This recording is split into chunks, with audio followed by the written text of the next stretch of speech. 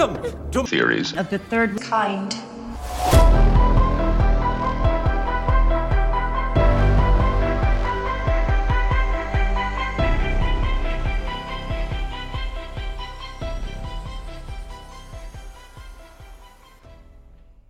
Welcome to Theories of the Third Kind. My name is Aaron, and I'm one of your hosts. There are two other hosts that are joining me today, of course. Danielson. Sup, guys? And Anna. Good morning, everyone. So before we start today's episode, I just want to say, like always, we do not run any ads on this show or take any money from any corporations. So if you would like to help us out, then there is a few ways that you could do that. One of the ways is Patreon. For only $5 a month, which is 16 cents a day, you can sign up to our Patreon and get an extra episode each week. Today, we released a Patreon-exclusive episode, which is Theories Thursday, in which we each cover our favorite conspiracy of the week, which we discuss music mind control, the meowing nuns, and a cult you never heard of before, and a whole lot more in that episode. Also, we have several more episodes already locked and loaded for your listening pleasure, such as Disney Darkness, Isaac Cappy, McMartin's Satanic Preschool, Clinton Body Count, FEMA, and much more, which you get access to all of it just for $5 a month. Another way to support the show is through merchandise. Just teleport on over to our website, theoriesofthethirdkind.com, and click on the shop button. Then you can see all the merch we have for sale. T-shirts, hats, all that good stuff. I just wanted to say that the money we get from Patreon and merchandise sales goes to bettering the show. Also, I know things are tough out there, right, Meow? So if you can't afford a shirt or a Patreon membership, but you want to help us out, then you can leave us a written review on iTunes, and that helps us out a ton. If you don't want to leave one, though, then that's fine. We just want you guys, girls, aliens, reptilians, Bigfoot, Sasquatches, Chupacabras, ghosts, Illuminati members, underground space lizard people, whoever or whatever you are, to enjoy the show. Also, one last thing. If any of you would like to reach out to us, then you can shoot us a message on Instagram, Twitter, or Facebook. Or you can go to our website, theoriesofthethirdkind.com, and click on the contact button, and there you will find our email addresses. Also, on our site, you can click the voicemail button and leave us a voicemail anonymously with your phone, and we will play it at the end of the show each week. So, today's episode is Ruby Ridge. How this episode will go today is that we will first cover what is Ruby Ridge, then go into the backstory of the family, the land dispute, the lead up to the event, the standoff itself, the aftermath, strange facts and findings, and then, of course, wrap it all up with our own personal thoughts and theories. So with that being said, let's get into today's episode.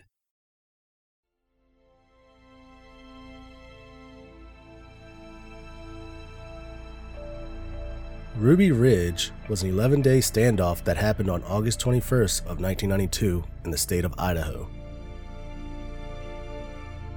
It involved the FBI, the ATF, and other government officials who killed multiple members of the Weaver family who lived in a cabin there. So to understand this story, we have to start at the beginning. We have to start with Randy Weaver. Randy Weaver grew up in a small town in southwestern Iowa. He graduated high school in 1966. In October 1968, at age 20, Randy joined the United States Army. In the Army, Randy underwent Special Forces training and eventually became a Green Beret. In 1970, while still in the military, Randy met a woman named Vicki Jordison, and they began dating. In October of 1971, after 3 years in the Army, Randy received an honorable discharge from the Army. 1 month later, Randy and Vicki were married. The newly wedded couple moved to Cedar Falls, Iowa, where Randy intended to enroll at the University of Northern Iowa and pursue a career in law enforcement. But that never happened. Instead, Randy landed a fairly well-paying job at a John Deere tractor factory. For the next several years, Randy and Vicki lived a normal, happy life. Then in 1976, the couple had their first child, Sarah. In 1978 is when things started to change. It all began with a book. Vicky read a book titled The Late Great Planet Earth by Hal Lindsey. This book was an interpretation of the prophecies of the Old Testament to the events of what was happening at that time. The book concluded saying that they were now in the end time, that a nuclear holocaust and Armageddon were just around the corner. But the good news was that Jesus would return to earth.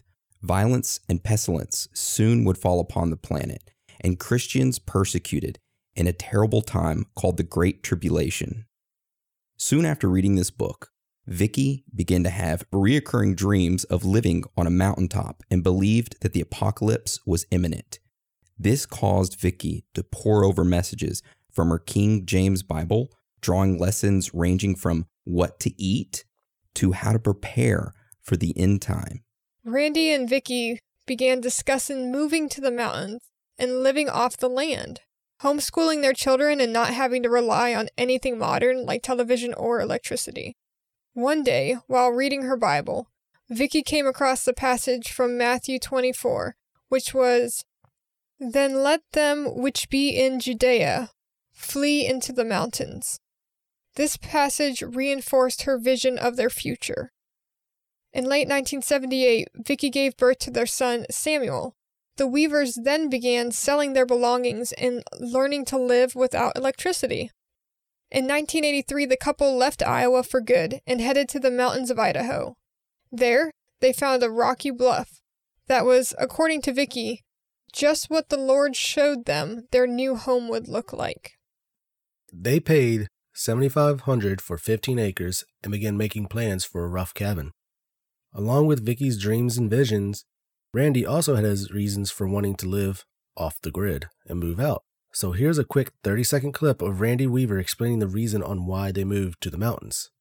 We wanted to kind of get out of the regular system and wanted to find a place where we could teach the kids at home, get them out of the city and out of the public school system. Like government school is what I call them. And, kids in the city grow up with basketballs and bicycles, and kids in the mountains or out in the country grow up with dogs and guns. It isn't about hunting or target shooting. It's for protection against a government that can become tyrannical. So that's what Randy said was the reason why they moved to the mountains, which, it's not crazy. People do that. They want to get away from the government. They want to live off the grid, And this area was like-minded people, right? Technically, some people say he was a white supremacist or not isolationist. What's the word you said? Separatist or whatever? Yes, separatist, yeah. And so he just, wanted to get away, but some people mix up people who are trying to be separatist and people who are white supremacists. Yeah. And there's a whole thing that I kind of get into on my theory about all this, about the whole white supremacist thing. I guess we'll get into that here in a little bit, but let's continue on because it's interesting what you said. People try to get away from others and want to be near the people who live in isolation, which kind of didn't work out fairly well for the Weavers because you think they wouldn't have any neighbors. Well, they did. And this kind of transitions us into the Weavers' first encounter with the FBI. So in 1984, a year after living in their new home, Randy was having trouble with his neighbor. His neighbor, who was Terry Kinninson, had a dispute over a $3,000 land deal with Randy Weaver. Terry took Randy to court and lost the lawsuit that he filed. Not only did he lose the lawsuit that he filed against Randy, but the judge ordered Terry to pay Randy an additional $2,100 for court costs and damages. Now, why do we mention this? Well, this is what initially got Randy on the FBI's radar. So Terry was pretty angry that he had lost the lawsuit and he had to pay the court costs to Randy. So what did Terry do? Well, he decided to write letters to the FBI, Secret Service, and the county sheriff. He said in these letters that Randy Weaver was telling him that he was going to kill the Pope, the president, and the governor of Idaho. Not only that, but Terry also told them that Randy was a member of the Aryan Nations and that he had a large weapons cache at his residence. So, because of Terry's false claims, in January of 1985, the FBI and Secret Service began investigating these allegations. On February 12th, 2 FBI agents, 2 Secret Service agents, and the county sheriff and his chief investigator interviewed Randy and Vicki Weaver. During the interview, the FBI tried to tell Randy that he was a part of the Aryan Nations. Randy got pissed and told them that he wasn't.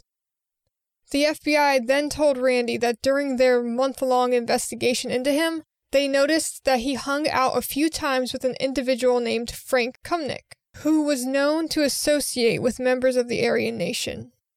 So basically the FBI was saying, your friend, well, he hangs out with some racist people, and since you hang out with him, then you must be part of that group. Yeah, which is pretty dumb. Oh, yeah. Anyways, this only pissed off Randy even more. Randy told the investigators that neither him nor Frank was a member of the Aryan Nations. The interview ended there. No charges were filed. So with Vicki having her visions and dreams, their already dislike for the government, and now the FBI basically not believing them and thinking they are white supremacists, it made Randy and Vicki kind of worried about what would happen to them and their family. I mean, which they're already suspicious, right? They're already wanting to be away from the government. And now you have them not believing in what you're saying. It just kind of reinforced their beliefs of what was to come. Yeah, they were not wrong. No. I mean, you think about it. He was in the army, got out of the army, got married. Then they wanted to move away from everything. He knew something. Maybe he knew something. So on February 28th, 1985, 16 days after their interview with the FBI, Randy and Vicki filed an affidavit with the county courthouse alleging that their personal enemies, Terry, was plotting to provoke the FBI into attacking and killing their entire family. Randy and Vicki then sent a letter to then President Ronald Reagan claiming that their enemies, Terry, claiming that their enemies, Terry, may have sent him a threatening letter under a forged signature.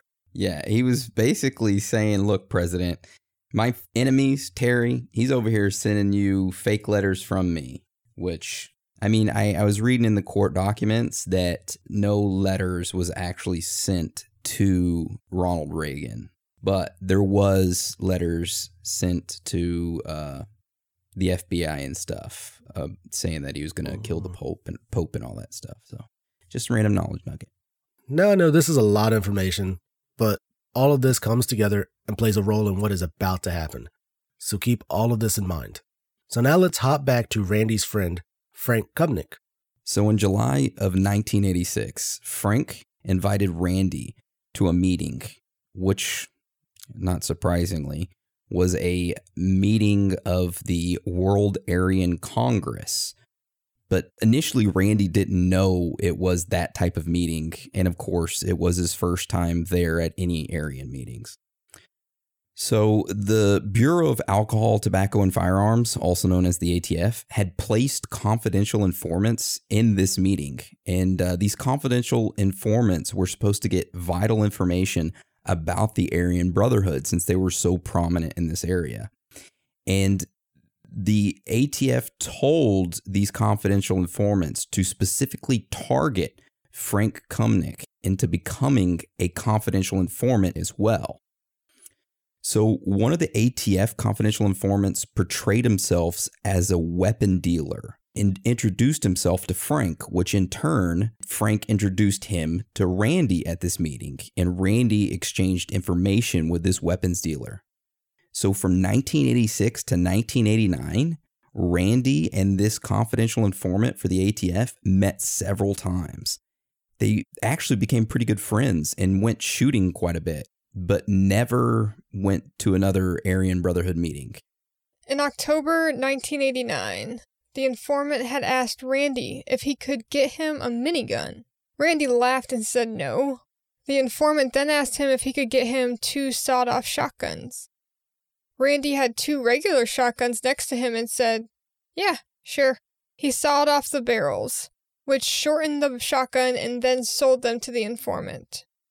1 month later, in November of 1989, an FBI informant went to Randy Weaver and told him that his friend that he had sold the shotguns to was actually an ATF informant. Randy, of course, quit talking to that friend. So it was another undercover FBI informant snitching on the ATF informant. It made no sense. I don't know why he did it, but he did it. Maybe because they were trying to pin him as someone of the Aryan Nation. And when he went to the one meeting and realized what it was and was like, no, this ain't me. And then they're like, well, shit, we already are pinning him for something. The guy was like, I'm going to look out for him because he's innocent in this. Yeah, maybe. Around a half a year later, in June of 1990, an ATF agent met with Randy Weaver. He told Randy that the ATF was investigating the Aryan Nation and wanted Randy to act as an informant for his investigation. Randy told him to, and I quote, "fuck off." The ATF agent then attempted to use the 2 sawed-off shotgun charges as leverage to get Randy to become an informant. Randy told him, and I quote, "fuck off." When Randy refused to become a snitch, the ATF filed the gun charges and also made false claims that Randy was a bank robber with criminal convictions, but at the time, Randy had no criminal record. And weren't the sawed-off shotguns like only 1/8 of an inch short? Yeah, it wasn't even like that much. They're saying it was like the width of the saw blade short of being... I mean, illegal is still illegal, I get that, but they're getting real dramatic about this. He won't work with us. I think somebody got their ego hurt and wanted to really pin something on him. And you'll see how far this goes. It gets even deeper. Mm-hmm. So because Randy refused to become a snitch, the ATF was going to arrest him. Initially, they were going to go on to Randy's property and arrest him, but they decided against it. Instead, 2 ATF agents posed as broken down motorists. Randy stopped to help them, and they said, hey, we're ATF agents, you're arrested. What a dick move on their part. Yeah. Totally a dick move. So Randy was told the charges against him and posted bail. He was told that his trial would begin on February 19th, 1991. Before the trial date, the judge in the case notified the attorney, Everett Hoffmeister, that he would be serving as Randy's attorney.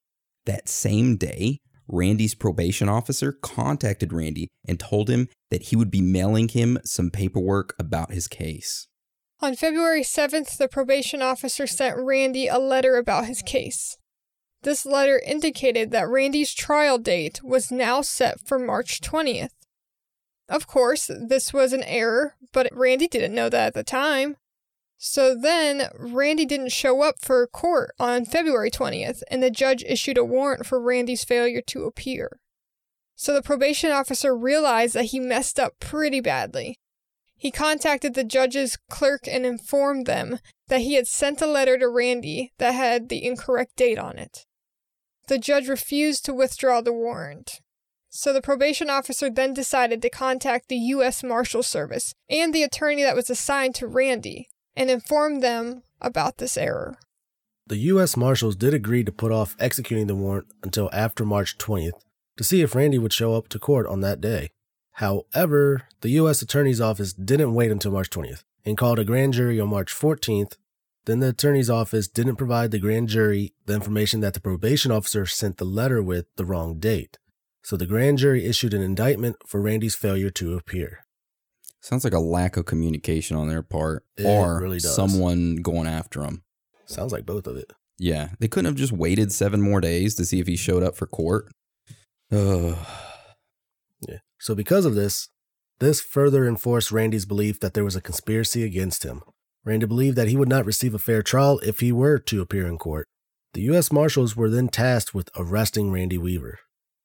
From March 5th to October 11th, 1991, the U.S. Marshals got third parties to negotiate with Randy and tell him to surrender peacefully, but he refused to leave his cabin.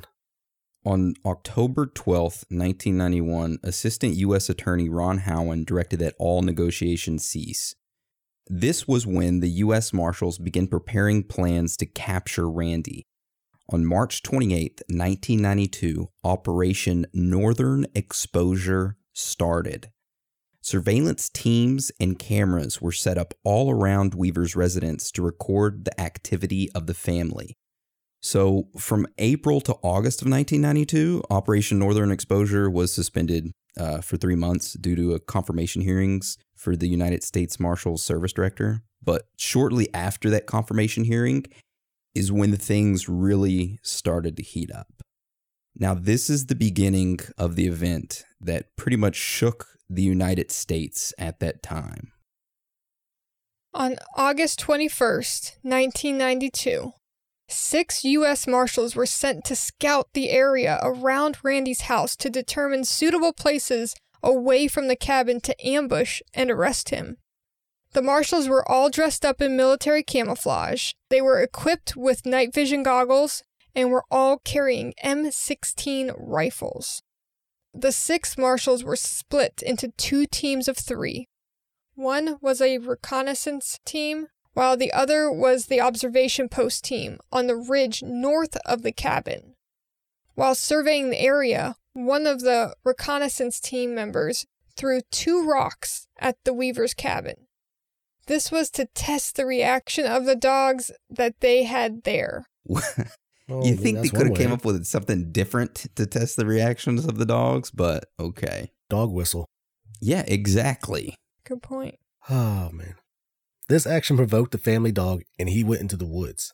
The family friend, Kevin Harris, who was staying with the family at the time, and the Weaver's 14-year-old son, Samuel, emerged from the cabin and followed their dog to investigate. As they were following the dog, both Harris and Sam said to each other that they were hoping that the dog had noticed a game animal and was chasing it because they had been out of meat for a little while. The recon team saw the dog coming their direction and retreated into the woods about 500 yards west of the cabin, out of its sight. They then set up hidden defensive positions. Sammy Weaver and Kevin Harris continued to follow their dog on foot through the woods, unaware that they were heading towards hidden U.S. Marshals. Randy Weaver was also on foot, walking towards that direction, but took a separate logging trail through the woods. Randy's wife, Vicky, his other 3 kids, Sarah, Rachel, and baby Elishaba, remained at the cabin. Randy continued to walk through the woods and was the first to encounter the Marshals, who were hidden. Right after Randy saw the Marshals, his dog, son, and his friend Kevin emerged from the woods. About a minute later, a firefight erupted. Now, what happened in the woods during the firefight differs from the U.S. Marshals and from Randy Weaver's tell.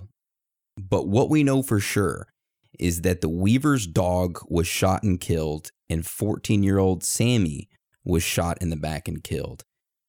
Now, we're going to tell you 2 different versions of the story. The first one we'll go over is the U.S. Marshals version, and then we'll go over Randy and Kevin Harris's version. Both of these were pulled from court documents.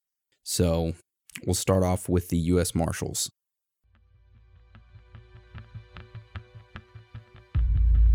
The U.S. Marshals said that as soon as the dog, Kevin Harris and Sammy Weaver emerged from the woods, that Kevin Harris turned to one of the U.S. Marshals and fatally shot him. The account then continues with the dog attacking the U.S. Marshals, and they having to shoot it, which in turn makes Sammy shoot twice at them, missing both times. Then the U.S. Marshals fire 2 3-shot bursts at Kevin Harris, who, and I quote, fell like a sack of potatoes. The U.S. Marshals then said that they saw Sammy run away. That's the U.S. Marshals court document of their encounter. Wow. They didn't even mention the dog. Stryker. How dare they? Yeah, the dog's name is Stryker. Yeah. So now we're going to go over Randy and Kevin Harris's version. So Harris said that the dog followed him and Sammy in the woods, that they encountered the U.S. Marshals, who were in a defensive position. Harris then said that the dog ran up to one of the U.S. Marshals and danced around him as he did in Playing with Children. The dog then ran to a different U.S. Marshal in a playing fashion, and that the Marshal shot and killed the dog in front of Sammy. Sammy then yelled, "You shot my dog, you son of a bitch," fired a shot at the U.S. Marshal that missed. The U.S. Marshal then returned fire, hitting Sammy in the arm, which in turn made Kevin return fire, hitting that U.S. Marshal in the chest and killing him. At that time, Sammy retreated and tried to run back towards the cabin, in which the U.S. Marshal fired again and shot Sammy in the back and fell near Kevin Harris. Harris then says he heard the U.S. Marshals announce that they were U.S. Marshals, but he paid no attention to it, as he checked on Sammy's body, saw that he was dead, and ran to the Weavers' cabin alongside Randy. So, which one do y'all think is more correct? U.S. Marshals or Randy and Kevin Harris's? Just your own personal opinion. I would definitely say Randy and Kevin. And, you know, I heard another version, too, that the U.S. Marshals said they shot the dog because it was about to give up their location. And it's like, excuse me, you're going to shoot your gun, which is going to give off your location. That's one of the main problems with this Ruby Ridge, is that there is a lot of different stories about what happened. You guys will find out that if you look this up, the stories are going to differ. But we went and poured through court documents and poured through interviews that Randy gave himself and tried to find the most accurate details of the story. Because we'll go in the theory section about how the media kind of was painting Randy in a certain way to help out the government. But that's just later on. But I just want to kind of give that disclaimer that if you start looking this up, just like Anna said, there's multiple different versions, and we just tried to pull the ones that we knew that were for court documents and what came from Randy's mouth. Yeah, I honestly believe Kevin's side of it for sure. You know, reading the court documents, the way Kevin described the U.S. Marshals, like I said, they didn't announce they were U.S. Marshals. They were all dressed in camouflage. And what Kevin said was he saw them in camouflage and he thought the guy had a big beard. But what he was wearing was actually a camouflage face mask. So guys that were there dressed in camouflage, you know, just standing there at the fucking road, you know, and he just thought they were just normal hunters because that's what they do up there. They live off the land. So he didn't think anything of it. You know, then right after that, they shot the dog. Which enraged the 14-year-old Sammy because that's his dog. Yep. So yeah, so those are the two versions of what happened. I'll let you, the listener, kind of decide whichever one you think is correct. But we're going to continue on with the story because it just gets worse. So after the firefight, the U.S. Marshals went to the neighbor's house, fucking Terry, and phoned for help. While they were occupied, Randy and Vicky ran back into the woods and retrieved Sammy's body and placed it in a guest cabin near their main cabin they were staying in. So in the aftermath of the firefight, the U.S. Marshals requested support from the Idaho law enforcement and alerted the FBI that a marshal had been killed. The Idaho governor, Cecil Andrus, declared a state of emergency. Now, him declaring the state of emergency allowed the use of the Idaho National Guard Armory. This allowed the Idaho State Police to get access to armored personal carriers. So pretty much like tanks, but without the, what is that? Gun on top? What do you call that, Dan? Yeah. Turret, gun? Yeah, without that on top. Why are you going to a man asking about military stuff? Sorry, I know that Dan, like his dad was Yeah, he was a tanker. He was a tanker, so he rode in tanks. So that's why I initially went. Not because he was a man, just because his dad did that stuff. I look like a Viet Cong, so of course he's going to ask me about Army stuff. I'm in the trees here, and I'm in no tank. All right, so this allowed them to get access to those APCs, those armored carriers, just for a family in a cabin. Seems a little extreme. And a cabin that they built with their own hands out of like plywood. Like it wasn't like a super sturdy cabin that, I mean, they could have taken a tank right over it, no problem. And they had like 400 fucking people out there too. Oh yeah, there was a ton of friggin' government officials, FBI, all them out there. Tons. Yeah. They were like all decked out too. It was like a mini war. And remember, this was all for not showing up to court. That's what all, yeah, like at the end of the day, like and not even his fault. The fact that it was a court error and all this is happening from a clerical error. And it just gets worse. It does. So on Saturday, August 22nd, special rules of engagement were drafted and approved by the FBI and the Marshal Service for use on Ruby Ridge. These special rules of engagement were the following. If any adult in the area around the cabin is observed with a weapon after the surrender announcement had been made, deadly force could and should be used to neutralize the individual. If any adult male is observed with a weapon prior to the announcement, deadly force can and should be employed if the shot could be taken without endangering any children. If compromised by any dog, the dog can be taken out. Any subjects other than Randy Weaver, Vicky Weaver, and Kevin Harris presenting threat of death or grievous bodily harm, FBI rules of deadly force apply. Deadly force can be utilized to prevent the death or grievous bodily injury to oneself or that of another. That was the document presented in court as the special rules of engagement. This was specifically, of course, drafted up by the FBI to use on Randy Weaver. But in court, some of the FBI snipers were told, here's the rules of engagement, but you shoot to kill anybody, no matter who. So it's just something to keep in mind. So that same day that the special rules of engagement were established, the U.S. Marshals, Idaho State Police, FBI, and ATF were on the scene. Hans was not there this time. He was not, sadly. So as they were waiting for the negotiators to arrive, the FBI decided to deploy sniper teams around the cabin as a precaution. Shortly after the snipers were deployed, Randy decided to make a run towards the guest cabin to visit the body of his dead son, Sammy.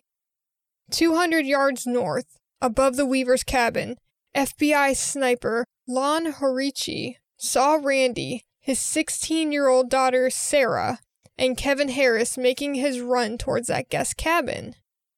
As Randy was lifting the latch on the guest cabin door, Horichi shot Randy in the back.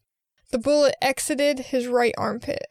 Just real quick, Lon, the sniper, did say that he had his sights set on Randy's spine and then moved it to the left at the last second.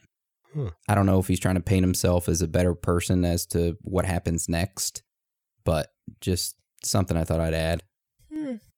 So then Randy, Sarah, and Kevin then started to run back towards the main cabin.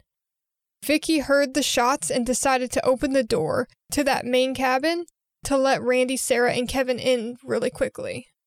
As Vicky stood there, holding their 10-month-old baby, Elishaba, Sarah, Randy, and Kevin ran inside. As soon as they were inside the cabin, the FBI sniper, Lon Horichi, fired a second bullet. The bullet went through Vicky's head, killing her instantly as she held on to her baby. The bullet then hit Harris in the chest, wounding him. How messed up is that? As she was standing there, holding the door open, he shot. Baby in hand. Now, get this. She was standing behind the door, so there was the glass window pane in front of her, then Kevin. So he shot through the glass. How do you not see her then? Yeah, it was a headshot. Randy said she was shot right here. It went in right here and then out right here and blew her up like a potato or a tomato and then hit Harris.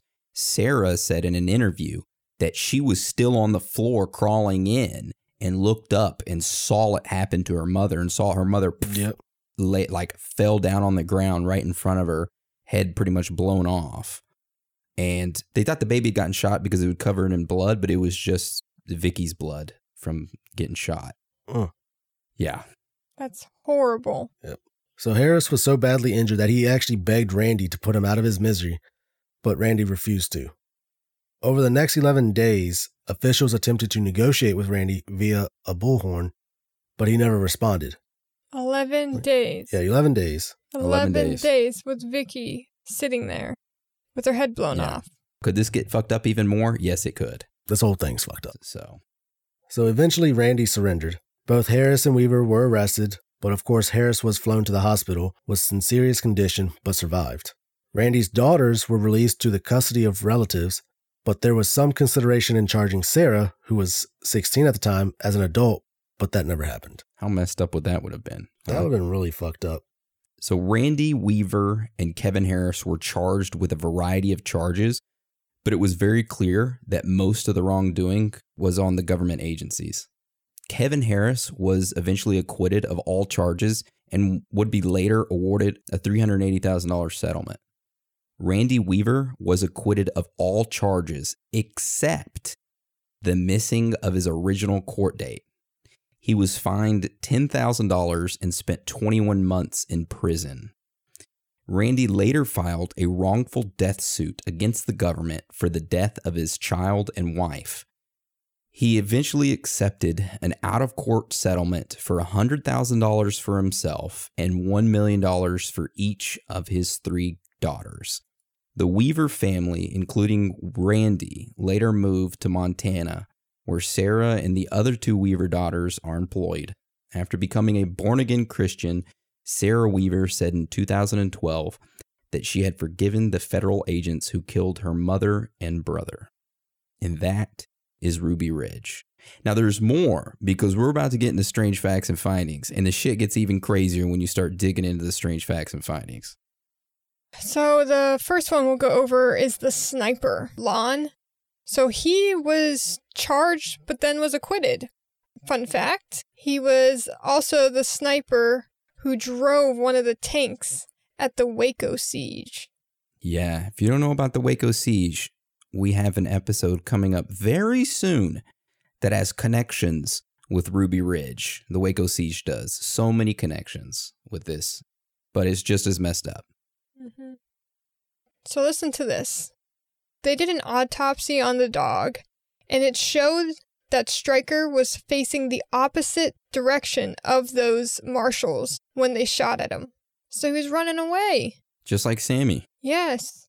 It's messed up.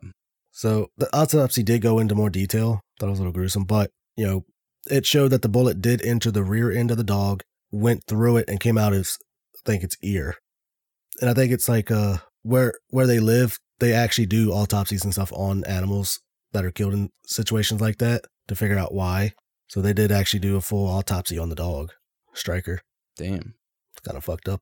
But yeah, so someone said that Weaver had shortened the shotguns to where it was legal, but someone else had sanded it down just enough to even it out to where it became illegal. This could make sense for them. It seemed like the FBI, ATF, all them wanted to set Randy up because he wouldn't work with them and be an informant for them into the Aryan Brotherhood. It all seems like a setup. Well, and then the overdramatic attack after one of the marshals are shot and killed. They are reacting off of emotion instead of logic. I mean, to get 400 agents out there for this, call it a state of emergency, all because a guy didn't show up for a fucking court date. Yeah, and this next this next strange fact and finding just kind of adds to what you're saying. So in an interview that Sarah Weaver did years later, she said that she heard those artillery vehicles driving around in the woods while they were staying inside their cabin for those 11 days. That after the firefight and them surrendering, she found out that the artillery vehicles went out of their way into the woods to run over their dead dog. Here's another thing that's just as messed up is that Sarah and Randy wrote their own book about what happened. And one of the things that they both said was that after their mother was shot, that every morning the officials would get on a loudspeaker and say to them, "How was Vicky this morning? Did she make you breakfast? We had pancakes." Basically taunting them about their dead mother. Mm-hmm. That is so messed up. They did. They even would do that with Sammy, too. I can't remember what it was about, like, playing games or... I can't remember. But yeah, they totally brought him into it, knowing good and damn well he was dead. Yeah, they pretend like they didn't know he was dead until after they finally got Randy and Kevin to surrender. But they already knew. Yeah, so they admitted to doing that over the loudspeaker. But you're right, Daniel. They did say, oh, we didn't know Vicky or Sammy were dead. We didn't know that. In the firefight, we never shot them. And then ballistics report proved that they shot Sammy in the back.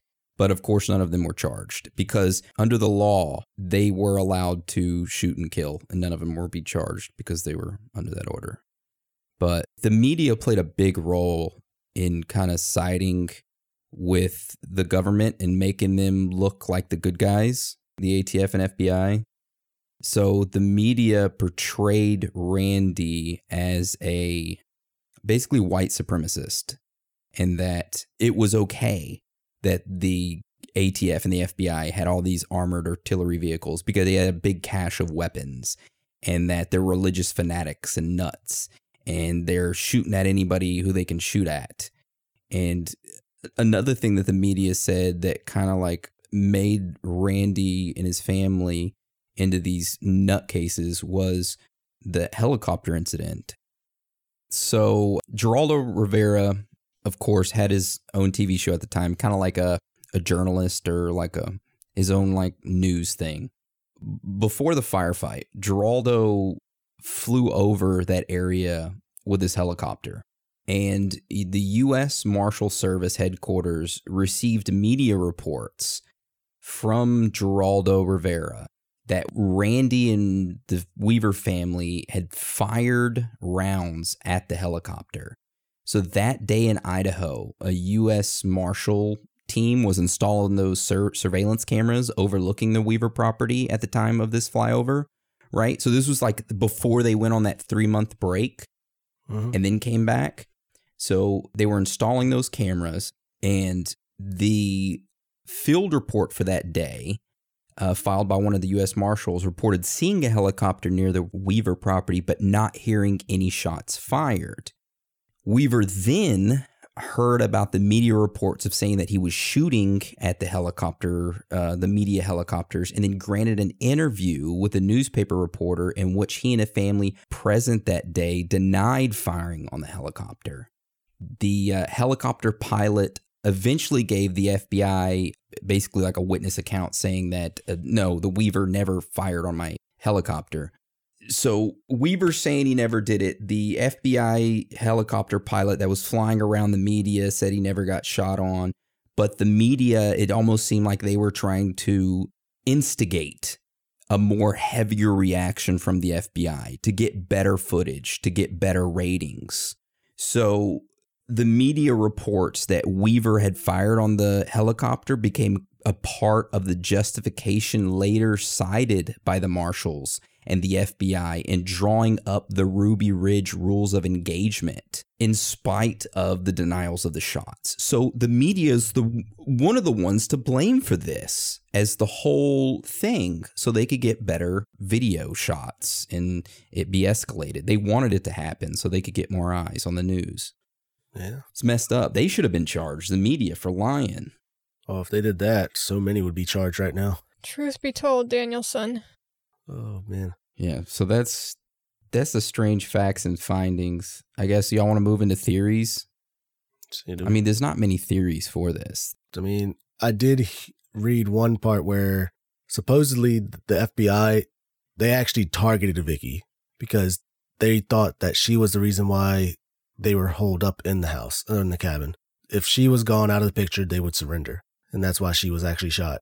Yeah, there was another thing that I read that the media was showing there was like a road that led into the Weaver property that showed all these white supremacists with swastikas and white power signs on the side of the road. But they personally didn't know Randy Weaver. They were just there to support the white power movement or some shit like that. Which made me think, if he went to one meeting and never went to one after that, did the media or the FBI purposely send these people there to help out their image? To say, hey, yeah, we shot them only because he's a white supremacist, you know? Man. And these people were basically plants? Crisis actors? Yeah, could be. Well, they want to paint him like a bad guy, so publicly executing him, the public is rooting for that because they're like, he's bad, he did bad things, oh, he hurt our people. That was the vibe I got from it. Let's paint this guy as this horrible person so we don't have to feel bad about killing his son, his wife. Yeah. He was badly shot, right? Like he got an infection? Kevin did. Kevin, yeah, okay, yeah.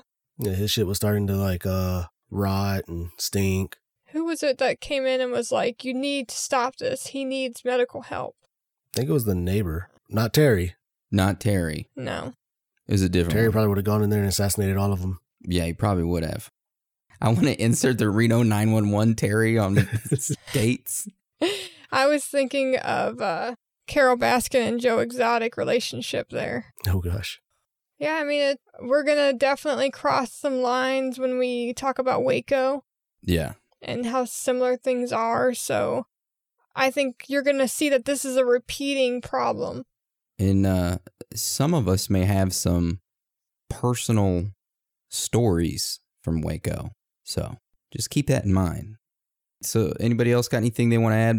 Oh, so I read this one article that actually, it kind of enraged me a little bit that the person writing this article actually tried to make Lon Horiuchi as awesome as a sniper as Chris Kyle. Oh my God, are you kidding me? I am not kidding you. I read this. He was talking about how it's tragically unfair the way he's being treated and then how everyone treated Chris Kyle. And I'm just like, if you read, like, compare him and all that, like Chris Kyle said that he did shoot a woman. He had to save the other soldiers. And come to find out, this woman that he shot actually had a live grenade on her. And after he shot her, she blew up. But Lon shot a woman holding a baby. So I'm pretty positive there's a big difference. Yeah, she had no weapon on her. She was in her own property. Yeah. And if he did such a good thing, why did his ass go into hiding after that? Then he came out for the Waco, and then where'd he go then? Back into hiding. It's like, why are you having to hide? Right. But yeah, like, it actually made me mad. And he titles it Lon Horiuchi, American Sniper. Like, why he shot an innocent woman who was holding her baby. And supposedly, so Chris Kyle was a Navy SEAL. Lon Horiuchi was an infantry officer and graduated of West Point and became a sniper with the FBI and a member of its hostage rescue team. What fucking hostage were they rescuing? There's a website, the FBI Hall of Shame. He's a part of the FBI Hall of Shame. Damn right he is. Oh, I gotta see that. The federal government leaped to Horiuchi's defense because he was obeying an order. But the Nuremberg prosecutions have established I was just following orders is no excuse for killing innocent people. Wow. God, some of this shit is like, they were told if you see anyone from about 16 to 65 and they're male, shoot them. Kill every male you see. That wasn't the official language, but that was the idea. Yeah. See, there was one other thing I saw. Oh, more about Lon Horiuchi. So after those original charges were dropped, they were actually going to go back after him again. But there was a new elected official in that county or whatever. And he was already saying that he had no desire to pursue it. So as soon as he got into office, I think his name was like Brett Benson. He got elected and pretty much he just dropped the whole thing. He just dismissed it. Sounds like a planted politician. Yeah, that was like one of his things. So he was saying, like, I'll get elected, I'm going to totally drop it. And he got elected. And that's exactly what he did. That's frustrating. Yeah.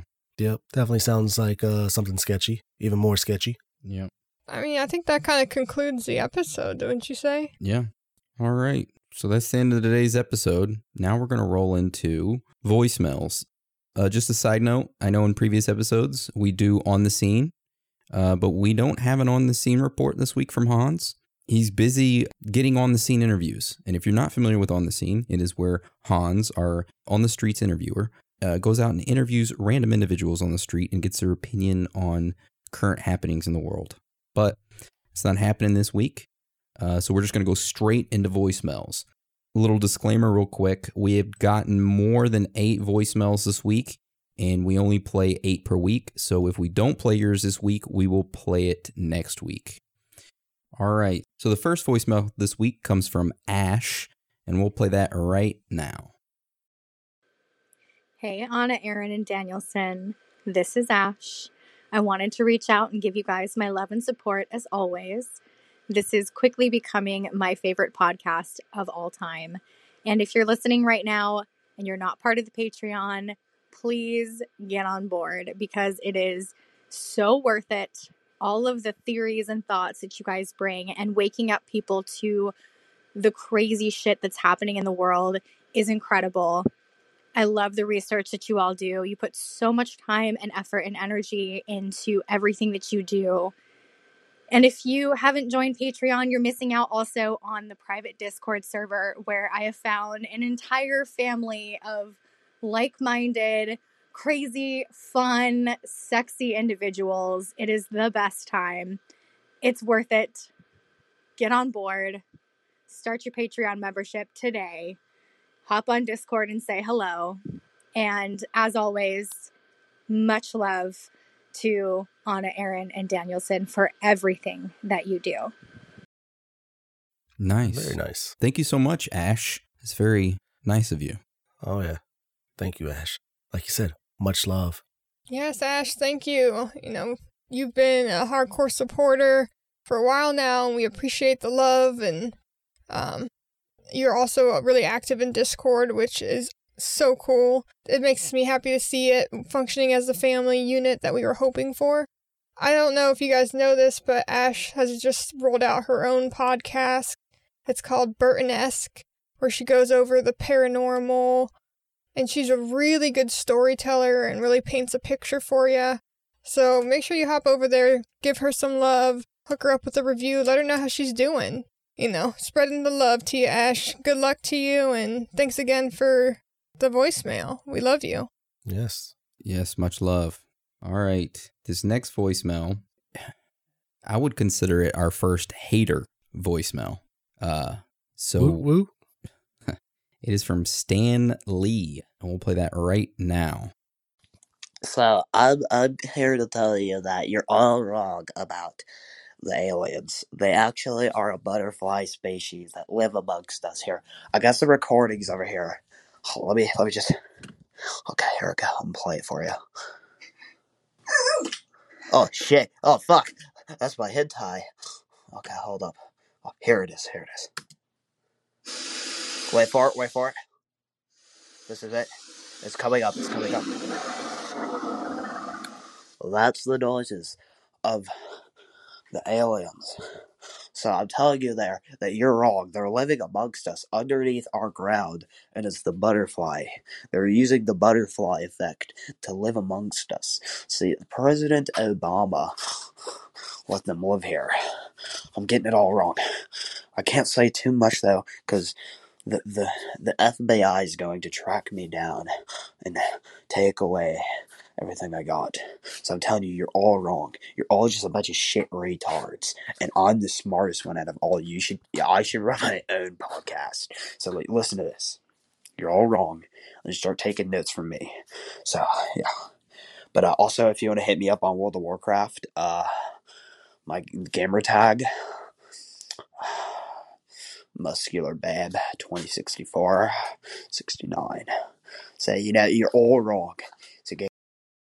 And that's it. Was he trying to be Heath Ledger? It sounded like it. The dude was breathing heavily into his microphone. It made me pretty uncomfortable. Almost sounded like he was getting ready to hyperventilate. He reminded me for a second there of the guy who wrote in, warning us.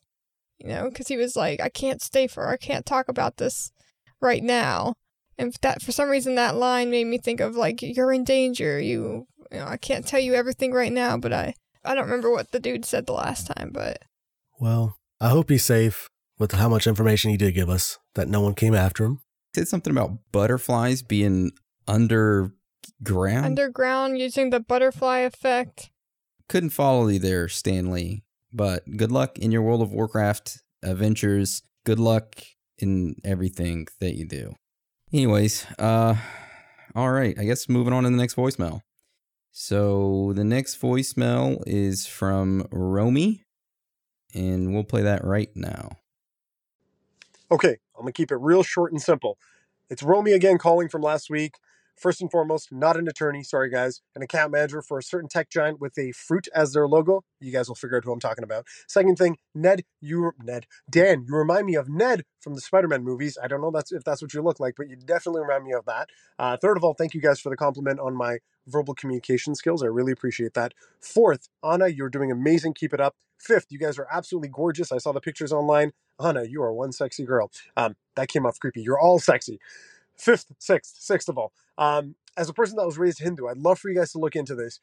But there's this huge thing recently that Hinduism itself, which is a very cool way of life, I mean, we can smoke weed and have sex whenever we want, is related to aliens a lot. If you look at the history of what Hinduism is all about, and I encourage you guys to do so with your research and all that, you guys will be blown away by the connection between that particular religion and what's in space. So check it out if you guys can. I appreciate the compliment again. Sorry, Aaron. Sorry, Anna. Not an attorney, but still have some pretty good verbal communication skills and whatnot. And Dan, I don't know, man. You really remind me of Ned. So just keep that in mind. I love the content. Keep it coming. Pizzagate was awesome. Can't wait for next week. Thanks, guys. Bye. He's just so articulate. I love it. He is. I love his... He's direct with the message.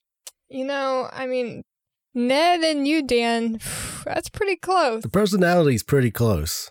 Yeah. I'm not going to lie about that. He needs some facial hair and some glasses. Yeah. Yeah, but the personality's definitely there. I see that. Ned needs some facial hair, glasses, and maybe needs to have like more muscle, a lot more muscle. Yeah. I don't know. He might be taller than me. I think he is. Who knows? But thank you, Romy. Yeah, thank you again for calling in. We appreciate you. Yes, definitely appreciate it. We love you. Much love. We do love you. All right. So this next voicemail is from Tanya. And we're going to play that right now. Hey guys, this is Tanya again. I just got done listening to this week's episodes, Pizzagate and Disney Darkness. Absolutely amazing. I'm actually really glad you covered Pizzagate because I have to admit I didn't really know much about it. I'm absolutely appalled by the things that I'm learning on all fronts, and it kind of makes me think our world is going to shit. But I'm certainly glad to be learning about these things because we do need to be informed and we need to know what to look out for. Thank you for putting so much time and effort into these episodes. You guys do such an amazing job, and I know that a lot of us feel that way. I also want to encourage anybody who's not on Patreon to do it. You will not regret it. I actually upped my pledge because this has actually turned into my favorite podcast out of all, and I listen to podcasts all day long because my job as a housekeeper, I can have my earbuds on and clean all day. So, yeah, it's great. I love listening to you guys, and you guys are just awesome. I'm also loving our family in Discord.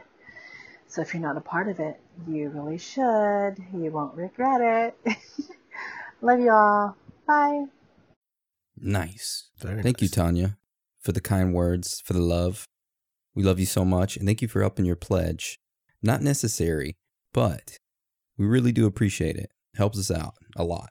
Yeah, we appreciate you so much, Tanya.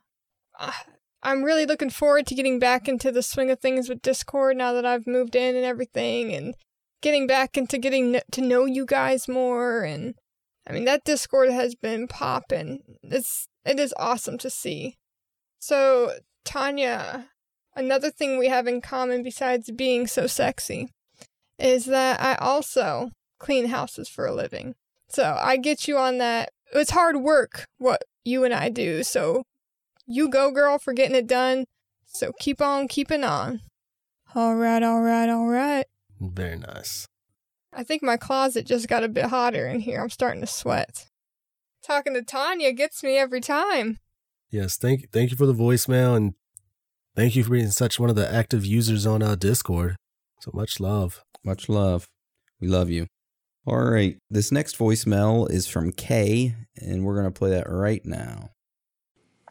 My name is Michaela. So hi. I wanted to say thank y'all. I love y'all. Y'all are amazing. So thank y'all for bringing amazing weekly content. I've been binging the whole podcast, and I'm probably going to re-listen to every episode in a different state of mind, if that makes sense. If you catch my drift. I like to also draw when I'm in a different state of mind based on what the podcast, like what the theory kind of is. And I'm kind of meshing that into one big drawing because I really like to draw. Like I've spoken to y'all on Instagram before. I'm the mushroom drawing girl. But I also want to give a shout out to Anna. I really like her vibes. I really resonate with it. I really like a lot of the things that she talks about. Like I constantly wonder about life in general. I really like biology and horticulture and botany and just kind of learning like where we came from and where we'll be and like how we adapted and things like that and like the whole meaning of life. So I resonate with her heart. Really like her. But Aaron and Daniel, you're amazing. I love y'all. Love the podcast. Keep it going. Keep it going. Bigfoot 2020. Nice. Yeah, we spoke a little bit on Instagram, me and her, and I think she used to be a tattoo artist. So I creeped on her images a little bit, and she actually does really good work. So I'd be very interested to see what she came up with in an altered state of mind, drawing while listening to our episodes. Yes, you should definitely share that. For one, if you're in the Discord, do we have an art subcategory? No, we don't. We can make one. We should do that. We will. We'll make an art subcategory where you guys can throw in your Bigfoot drawings, suggestions, like whatever you want. Just maybe you get in an altered state of mind and you create something. Share it because we all want to be a part of that. That would be so cool to see.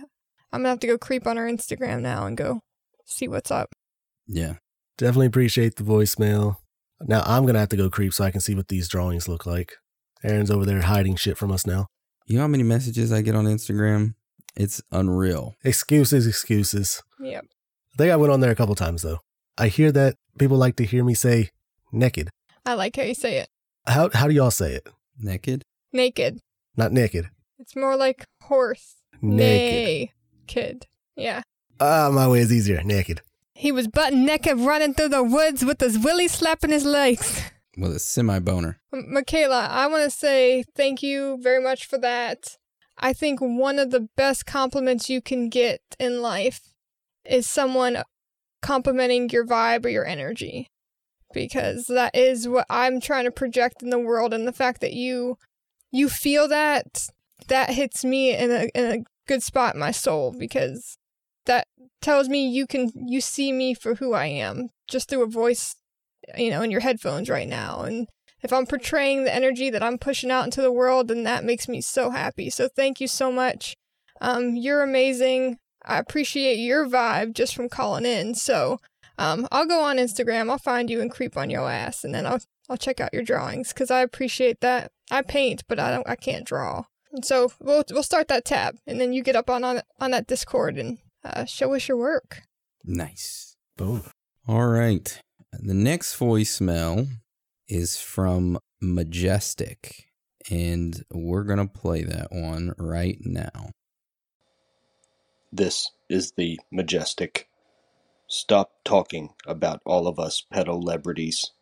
We don't like it.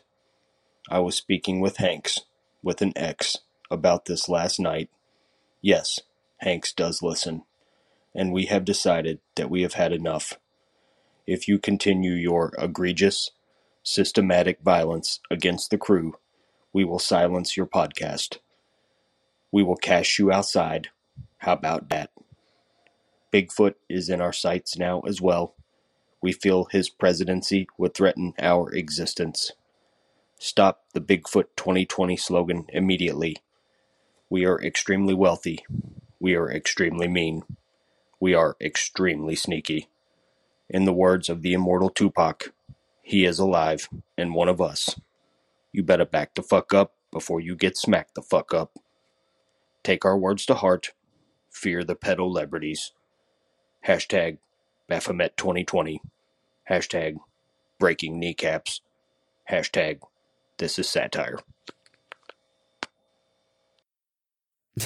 I love that. I admit, the first time I listened to that, within the first 20 seconds, I was like, oh, And then I laughed because of his Tupac comment. I was like, oh, that's funny. Oh, that was funny. I love it. Love you, Thank Majestic. you for that laugh, Majestic. Bigfoot 2020, though. He's coming, but you can't see him. Oh, he's always coming. But thank you again, Majestic. Love you. Yes, much love. Love you, sir. All right, this next voicemail is from Nickalicious. Oh, man, we missed you, Nick. Personally, my most favorite one so far. So we're going to be playing that right now. So, babies, it's Nickalicious, and I'm hearing some things coming around.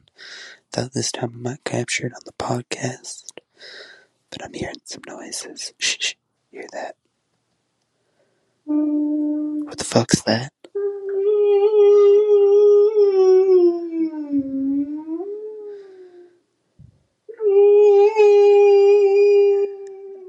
Oh, it's a ghost. Ooh.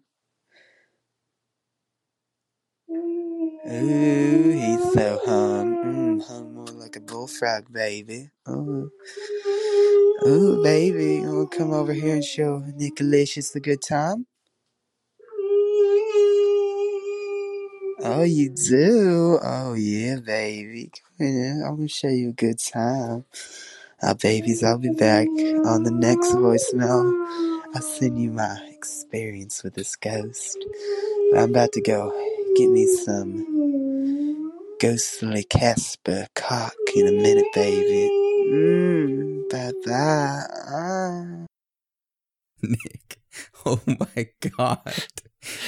I wonder each week how Nickalicious voicemails can get better and better, and they just keep, bravo. I'm really interested to hear how the ghostly encounter, how it was. Oh, so God. I love you, Nick. Thank you for that. I swore that was going to be a scene from Finding Nemo. Where are you going? Fucking whale calls. Like, goddamn, Nickalicious, I'm glad your ass is alive. We missed that voice. Yeah, I thought it was a whale first, and I'm thinking, oh shit, is he fucking swimming with Nessie? Oh, shit. Oh, my God. That's a hole I don't think will shrink back to, No. to size. Well, hopefully you have a good time, Nick. Yep. Thank you for the voicemail. We love you, and we hope to hear back from you soon. Yeah. Yeah. All right. So this last voicemail for this week comes from Elizabeth, and we're going to play that right now. Hey guys, it's Elizabeth again. I just listened to the previous, the Pizzagate. I haven't listened to the full episode yet, but I have a little guilty secret to let out that I actually jumped forward to my voicemail because I'm so anxious for you guys' thoughts on it, and it always leaves me wanting to tell you more. So I don't know, maybe this might become more of a regular thing, who knows. I wanted to say about the Spirit Pass, another way that it can be explained is they say that ghosts go through walls and different things like that. Like, you've heard that probably 1 billion times. Is what it is that when they were originally alive, that wall was not there. So that's why they go through the walls. It's not because they're actually going through the walls, it's because they're on the original floor plan or layout of that property. Also, this room that it happened in, the sage that happened in that room, it is a weird room. It gets colder than the rest of the place we live. It has temperature. It has hot and cold spots throughout it. It's not that big of a room. It's probably about the average size of a bathroom, maybe a little bit bigger.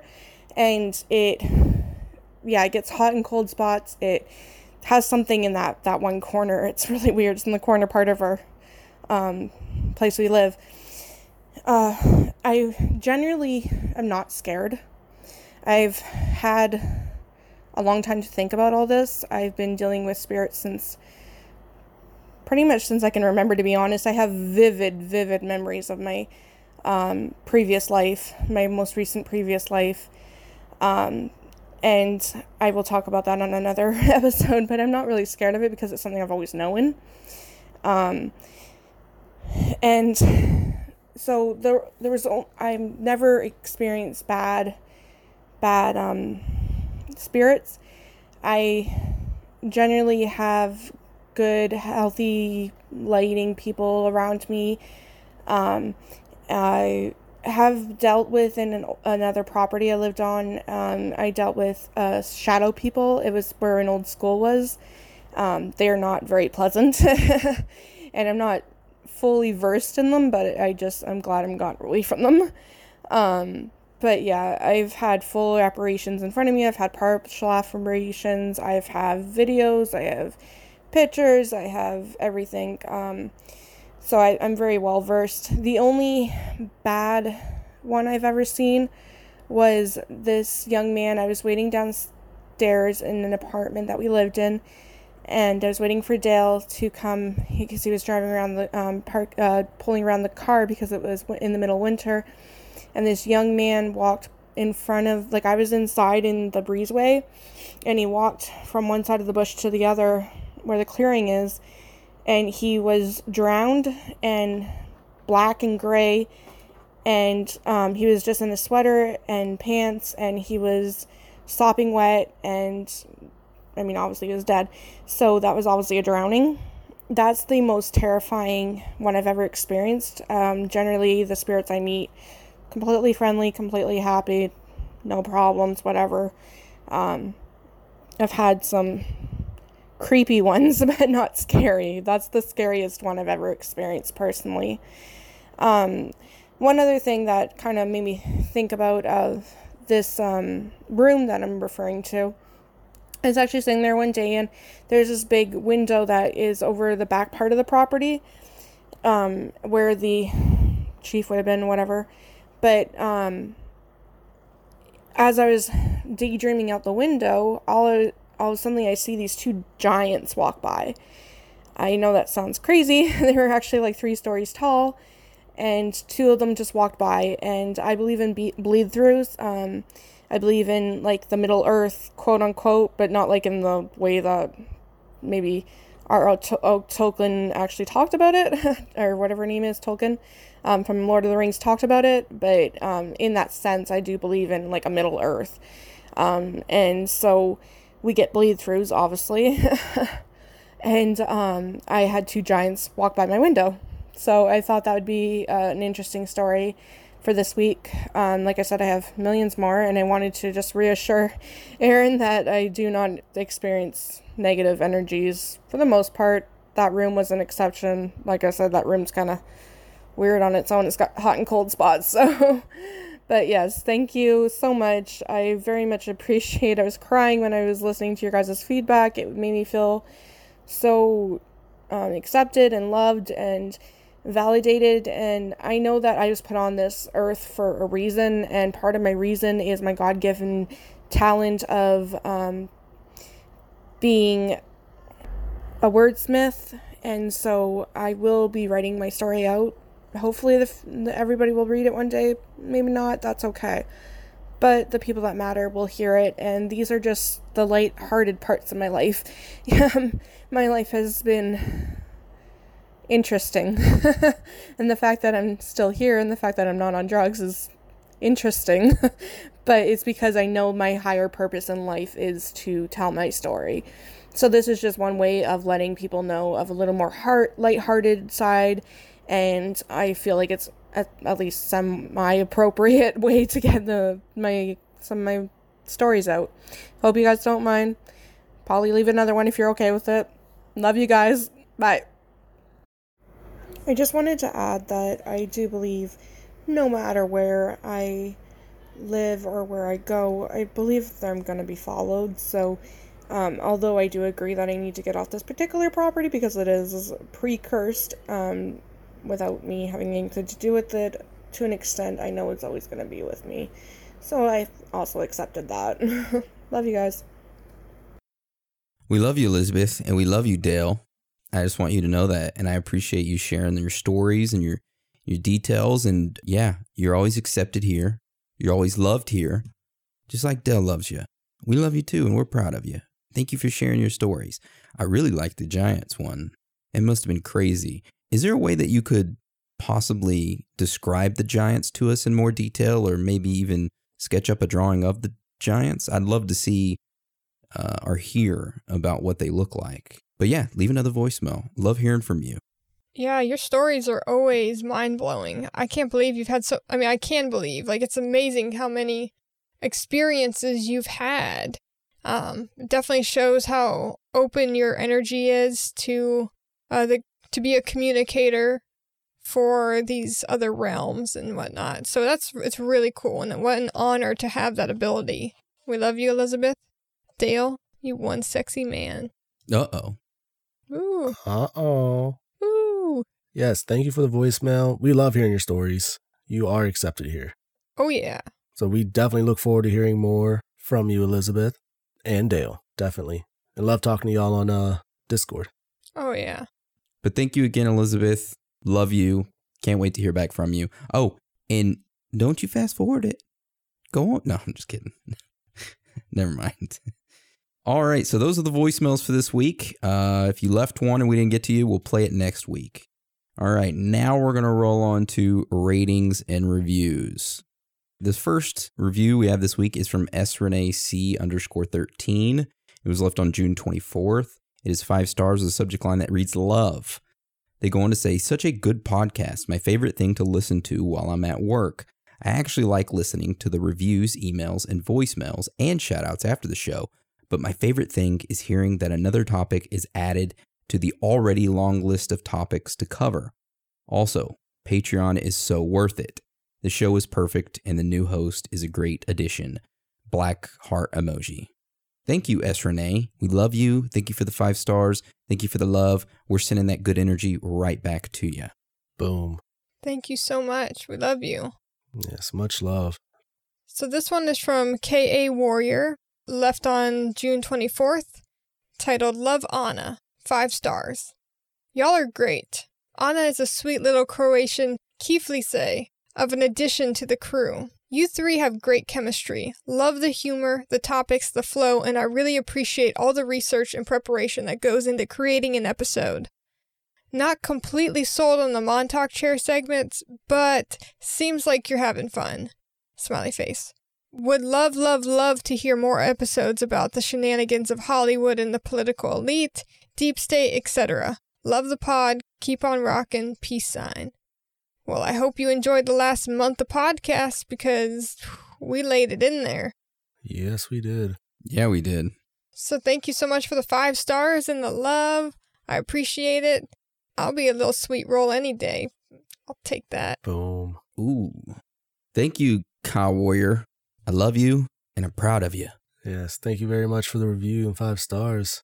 So our next review is from Captain Jive, left on 6/24 from the U.S., titled Can't Stop, Won't Stop with 5 stars. I'm loving the podcast. I found it a while back, but never took the chance to listen. So I started and got hooked.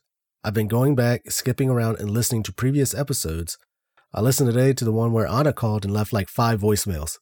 So I thought that was really cool. Again, I'm loving the show and keep doing what you're doing, and we'll get Bigfoot in office. Bigfoot 2020. Hell yeah. That's what I'm talking about. Yeah. Hell yeah. Fucking Bigfoot 2020. Gotta love it. Thank you, Captain Jive. I love you, and I'm proud of you. And yes, thank you, Captain Jive. I think he was the first one to officially say that he recognized me from the voicemails. So shouting you out for that. Appreciate you. Hope you're still enjoying every episode. Love you, man. Nice. All right. This next voicemail is from Fresh Hell Fan, left on June 25th from Great Britain. It's 5 stars with the title of A Theory of the Third Kind Fan. They go on to say, yippee, it's Friday and time to listen to my favorite podcast. Series 1 was good. Love the introduction. It always made me giggle. Series 2 is equally as good. Theories range from plausible to outrageous. Who cares? It's all fun. Anna is a real gem and is an asset to the team. I really like the fact that there is no political or religious angle to this podcast. Kind regards, Gillian, however you pronounce your name, from the UK. Sorry if I pronounce your name wrong. I love you. Thank you for the 5 stars. And you're a great individual. And much love to you overseas. Sending it. I'm sending all the energy over there to you. Thank you so much. Appreciate you. Love you. So this next one comes in from Duke Nukem 21. June 25th is when it was left, titled, Oh Yeah, 5 stars. So episode 54, Hemisync, again proves these individuals take criticism and listeners' points of view into account. Anna, not sure how to spell her name, I apologize. You did it right, good job. Goes deep, son. I love it. One of my favorites so far, to be honest. Again, with the deep researching, and I have great appreciation for all the hard work and research you guys put into this. Thank you. Yours truly and forever, a Skull Viking hater. Nice. So let's talk about. Me too. Awesome. I'm so glad you loved that episode. It is still, I'd say, like my favorite one. And it comes up in my life a lot more often after I've learned about it. So appreciate the love. You're awesome. Who's your team? I want to know. Reach out. Hopefully it's a Steeler. Go Buccaneers. Fire the cannons. I don't really watch football unless it's the Super Bowl or playoffs, but I'll support whatever team you want me to because I love you, and I thank you for the review, and I thank you for the love, and I'm sending it right back to you. Boom. Yeah. Much love. Much love. Our next review is from Marieve, left on 6/25 from Canada, titled, Damn, I love this podcast, with 5 stars.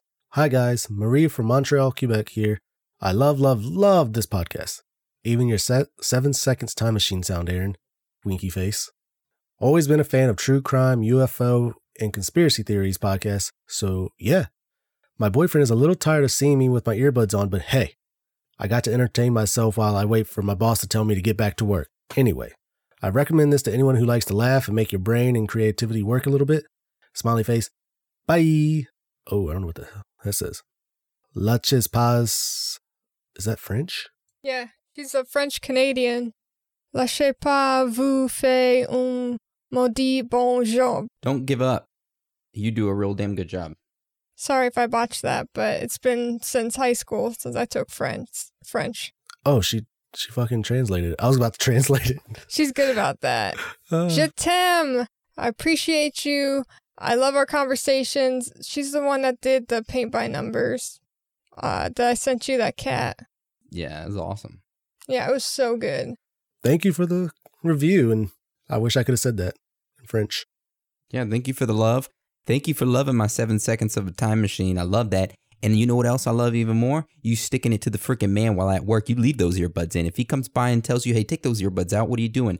You tell him, hey, hand him a piece of paper that says, I have permission to wear my earbuds at work, signed Aaron from Theories of the Third Kind. And then if he has a problem with it, you can give him my email address, tell him to send me an email, and I'll straighten his ass out real quick. I love you. Leave a voicemail. Would love to hear the accent. Yes, I love you. Okay. This next voicemail is from Max Zeta, left on June 26th. It is 5 stars with a subject line that reads, Best Conspiracy Podcast on Earth. They go on to say, I started listening to this podcast a month ago, and it is great to listen to at my job.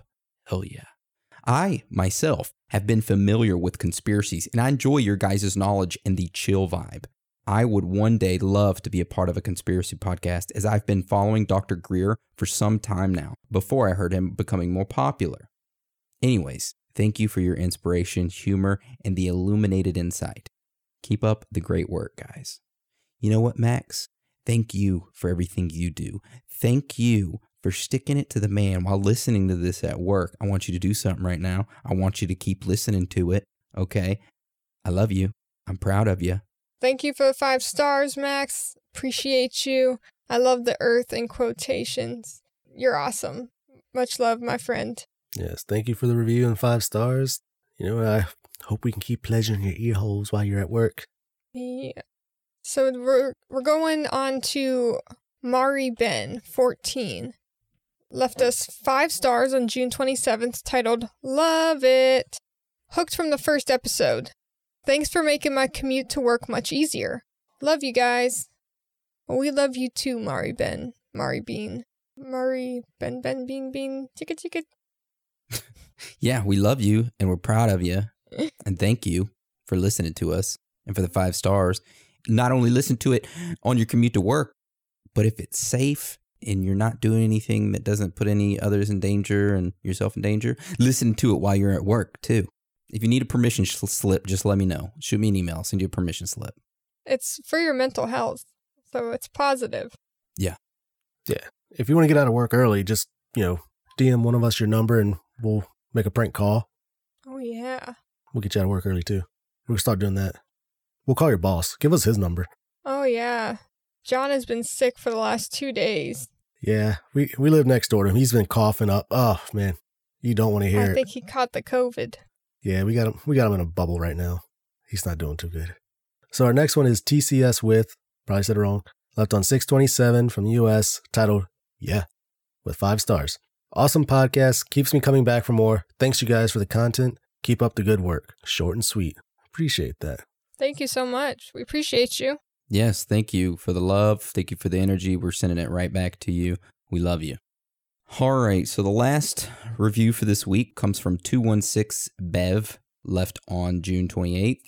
It is 5 stars with the subject line that reads more. They go on to say, amazing podcasts. I watched everyone in 3 days. I work a lot and need more episodes, please. Well, you know what? I'm proud of you, 216 Bev. I'm proud of you for listening to them at work. If you need more, we always have Patreon, 16 cents a day, $5 a month, gets you access to our entire Patreon library, which is a lot of episodes right now. I mean, how many episodes do we have? It's a lot. 1, 2, 3, 4, 5, 6, 7, 8, 9, 10, 11, 12. It gets you access to 12 additional episodes, and all of them are over an hour long, some 2 hours long. So you got a good 12-hour work day and more of content there for you. Shoot, it'd be 13 if you had today's. Yeah. Boom. So I love you. Proud of you. Thank you for the review. Thank you for the love. Sending it right back to you. Much love. Thank you very much. All right. So that's the end of the ratings and reviews. Now we're going to move to shout outs real quick. All right. So my first shout out this week goes to Jordan C. and his friend Kurt. Jordan wrote me on Instagram, wanted a shout out for him and his friends. So there you go. I love you both. Thank you for all your love and support for everything. You're amazing. Another shout out I want to give is to Martin Doherty and his girlfriend Daniela. I wrote us a message on Instagram, said that we were his and his girlfriend's favorite podcast. Really appreciate that. And this last shout out I want to give real quick is to Lizzie B. I asked on our Patreon exclusive Discord server if anybody could give me a tarot card reading, and she offered to give me one, and boy, did she give it to me. It was an excellent reading. I can't thank her enough for that. I loved it. I love her, and I really do appreciate it. It means a lot. Besides that, I want to shout everybody out on Instagram. Thank you for your love. If you want to see a hairless cat, join over on Instagram. That's where I post pictures of my hairless cat. Call them. I love you all. So let's see. I am going to shout out Jeb and TR. So TR is Jeb's dad, and he got him hooked. He being Jeb, got him hooked on the show. So it was Lake City Quiet Pills that got him going. So I just wanted to shout you guys out. Appreciate you writing in. I love you. You're amazing. Good vibes. The next one I want to shout out is James Savage from Twitter. He tagged us in a post. So somebody posted about pyramids, and then they wrote underneath asking about if they've seen the Coast to Coast with Art Bell, and there's an interview about all the pyramids around the world, and then it goes to say, does anyone remember the night of his show? Somebody called in and said he was a time traveler. He was frantic on the phone and said he didn't have a lot of time because they were triangulating him. He started to tell his story and the whole AM dial went static. Well, James Savage, because he's a fucking savage, tagged us in that post and was like, these guys do a good podcast on this and more. So I wanted to shout him out for doing that. Love that you're spreading the love of the show out to others and that you appreciated that episode. We got a suggestion from Derek H. on Twitter saying, I was thinking a podcast on the Golden Gate Bridge would be interesting, considering it's the #1 bridge in America that people go to jump off and commit suicide. However, it's also used as a beautiful symbol, as seen in Full House for years. That is interesting. I'm sure we can do a little research into that and see what kind of paths it takes. Let's see. Larry Bird, not the basketball player that we were talking about last week, wrote back to us saying that he had just heard our shout out today and it warmed his heart knowing that he made our day, or my day. You all made mine too. Smiley face. I feel a little bad because Danielson and Aaron got all excited thinking I'm the real Larry. Sorry, fellas. Love you all and stay safe. Damn. And Adrian, appreciated a lot. You sent in just something like, hey, Anna, may your chakras align for the weekend.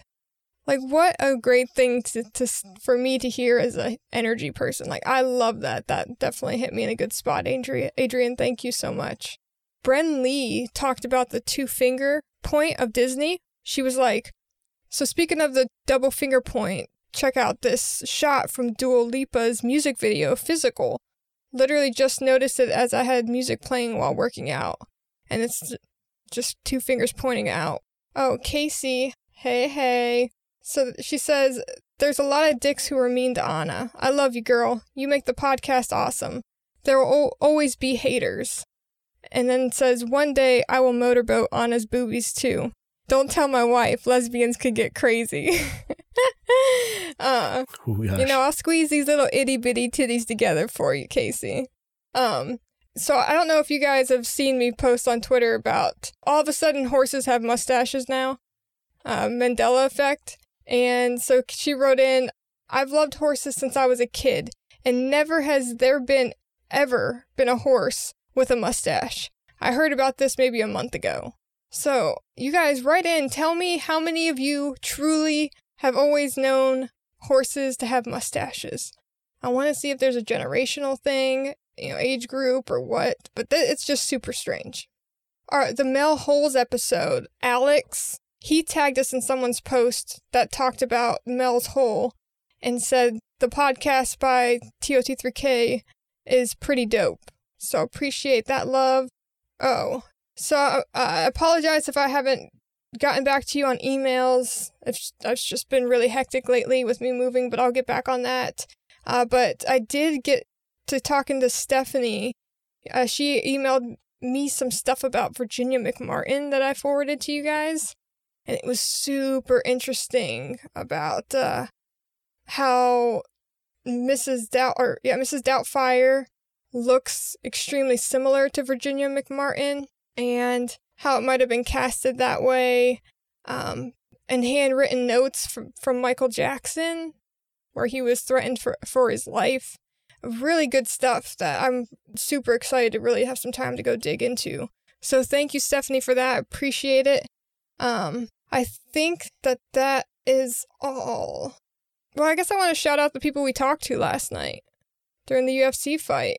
Like, that was really fun conversation with everybody.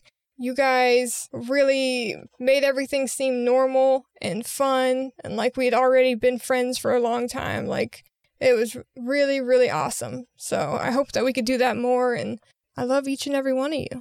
Yep. Me and Aaron last night, we were watching the fights in the little boardroom on Discord, and, we were talking in the UFC channel with everyone, and we're just like, you know what? I think, was it, Kneecaps that suggested it as well, Aaron? That we should have a voice chat channel for it. So we're just like, shoot, why not?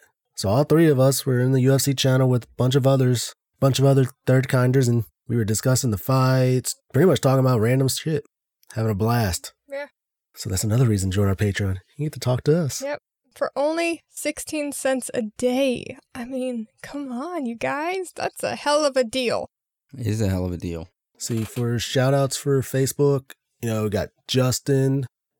He talked about the Philadelphia experiment and asked about us remaking the Bohemian Grove episode. They're Patreon subscribers. So, of course, we're definitely going to be redoing the Bohemian Grove. The Philadelphia experiment, I'd love to get into that one. That'd be a full episode as well, because that involves, it kind of involved the Montauk chair and everything, because that's how I originally found it. So I'd definitely love to do a episode on that. So that'd be in the future as well. Then we'll have a Stacy Hoffman, talk to her on Facebook a little. Then, of course, Benji sending me some awesome stuff. He said, have to say the last 4 episodes have been fire. You guys are rocking it. Looking forward to next week's episode. Keep up the fantastic work, the 3 of you. Definitely appreciate that. Then, Jake Farm, bro, I have not forgotten about you. I hit you up on Discord. I'm waiting for a response. Miss you, buddy. It's been like it's been forever. Then, we got Rafael Juarez. I think I said that right. It's like, hey, been listening to podcasts since like episode 4. Can't recall when you came on the show, but honestly, I can't with you. 3 Skulls. These past few episodes, y'all have been on it. Anna's getting better too. So yeah, definitely appreciate that. Yeah. I'm still trying to think if that was a good compliment to me or not. I'm hoping it is. If not, I take it. Either way, glad you're still listening. But yeah, just, I try to reply back to everyone on Facebook as fast as I can, as much as I can. So keep the messages coming. Nice. Well, I was just thinking I need to shout out my man Slickers. I talk to him all the time, and I think I've officially given him a shout out. So, cheers, my friend. I hope you're having a great morning listening to this. Well, no, it'd be your afternoon. I love you, man. You're always great to talk to. Look forward to hearing back from you. Hondorian, my friend. Good talking to you. White Rabbit. Your game setup is legit. I love that you are buying shirts to put in your game room as like a display. That's so cool. Appreciate the conversation, man. All right. Well, I want to thank you all for joining us today. And again, thank you for your support. You are all amazing, every single one of you. So with that being said, Dan and Anna, you want to roll us out? Sure will. It's okay to be out of this world with your thoughts. Because you're not alone.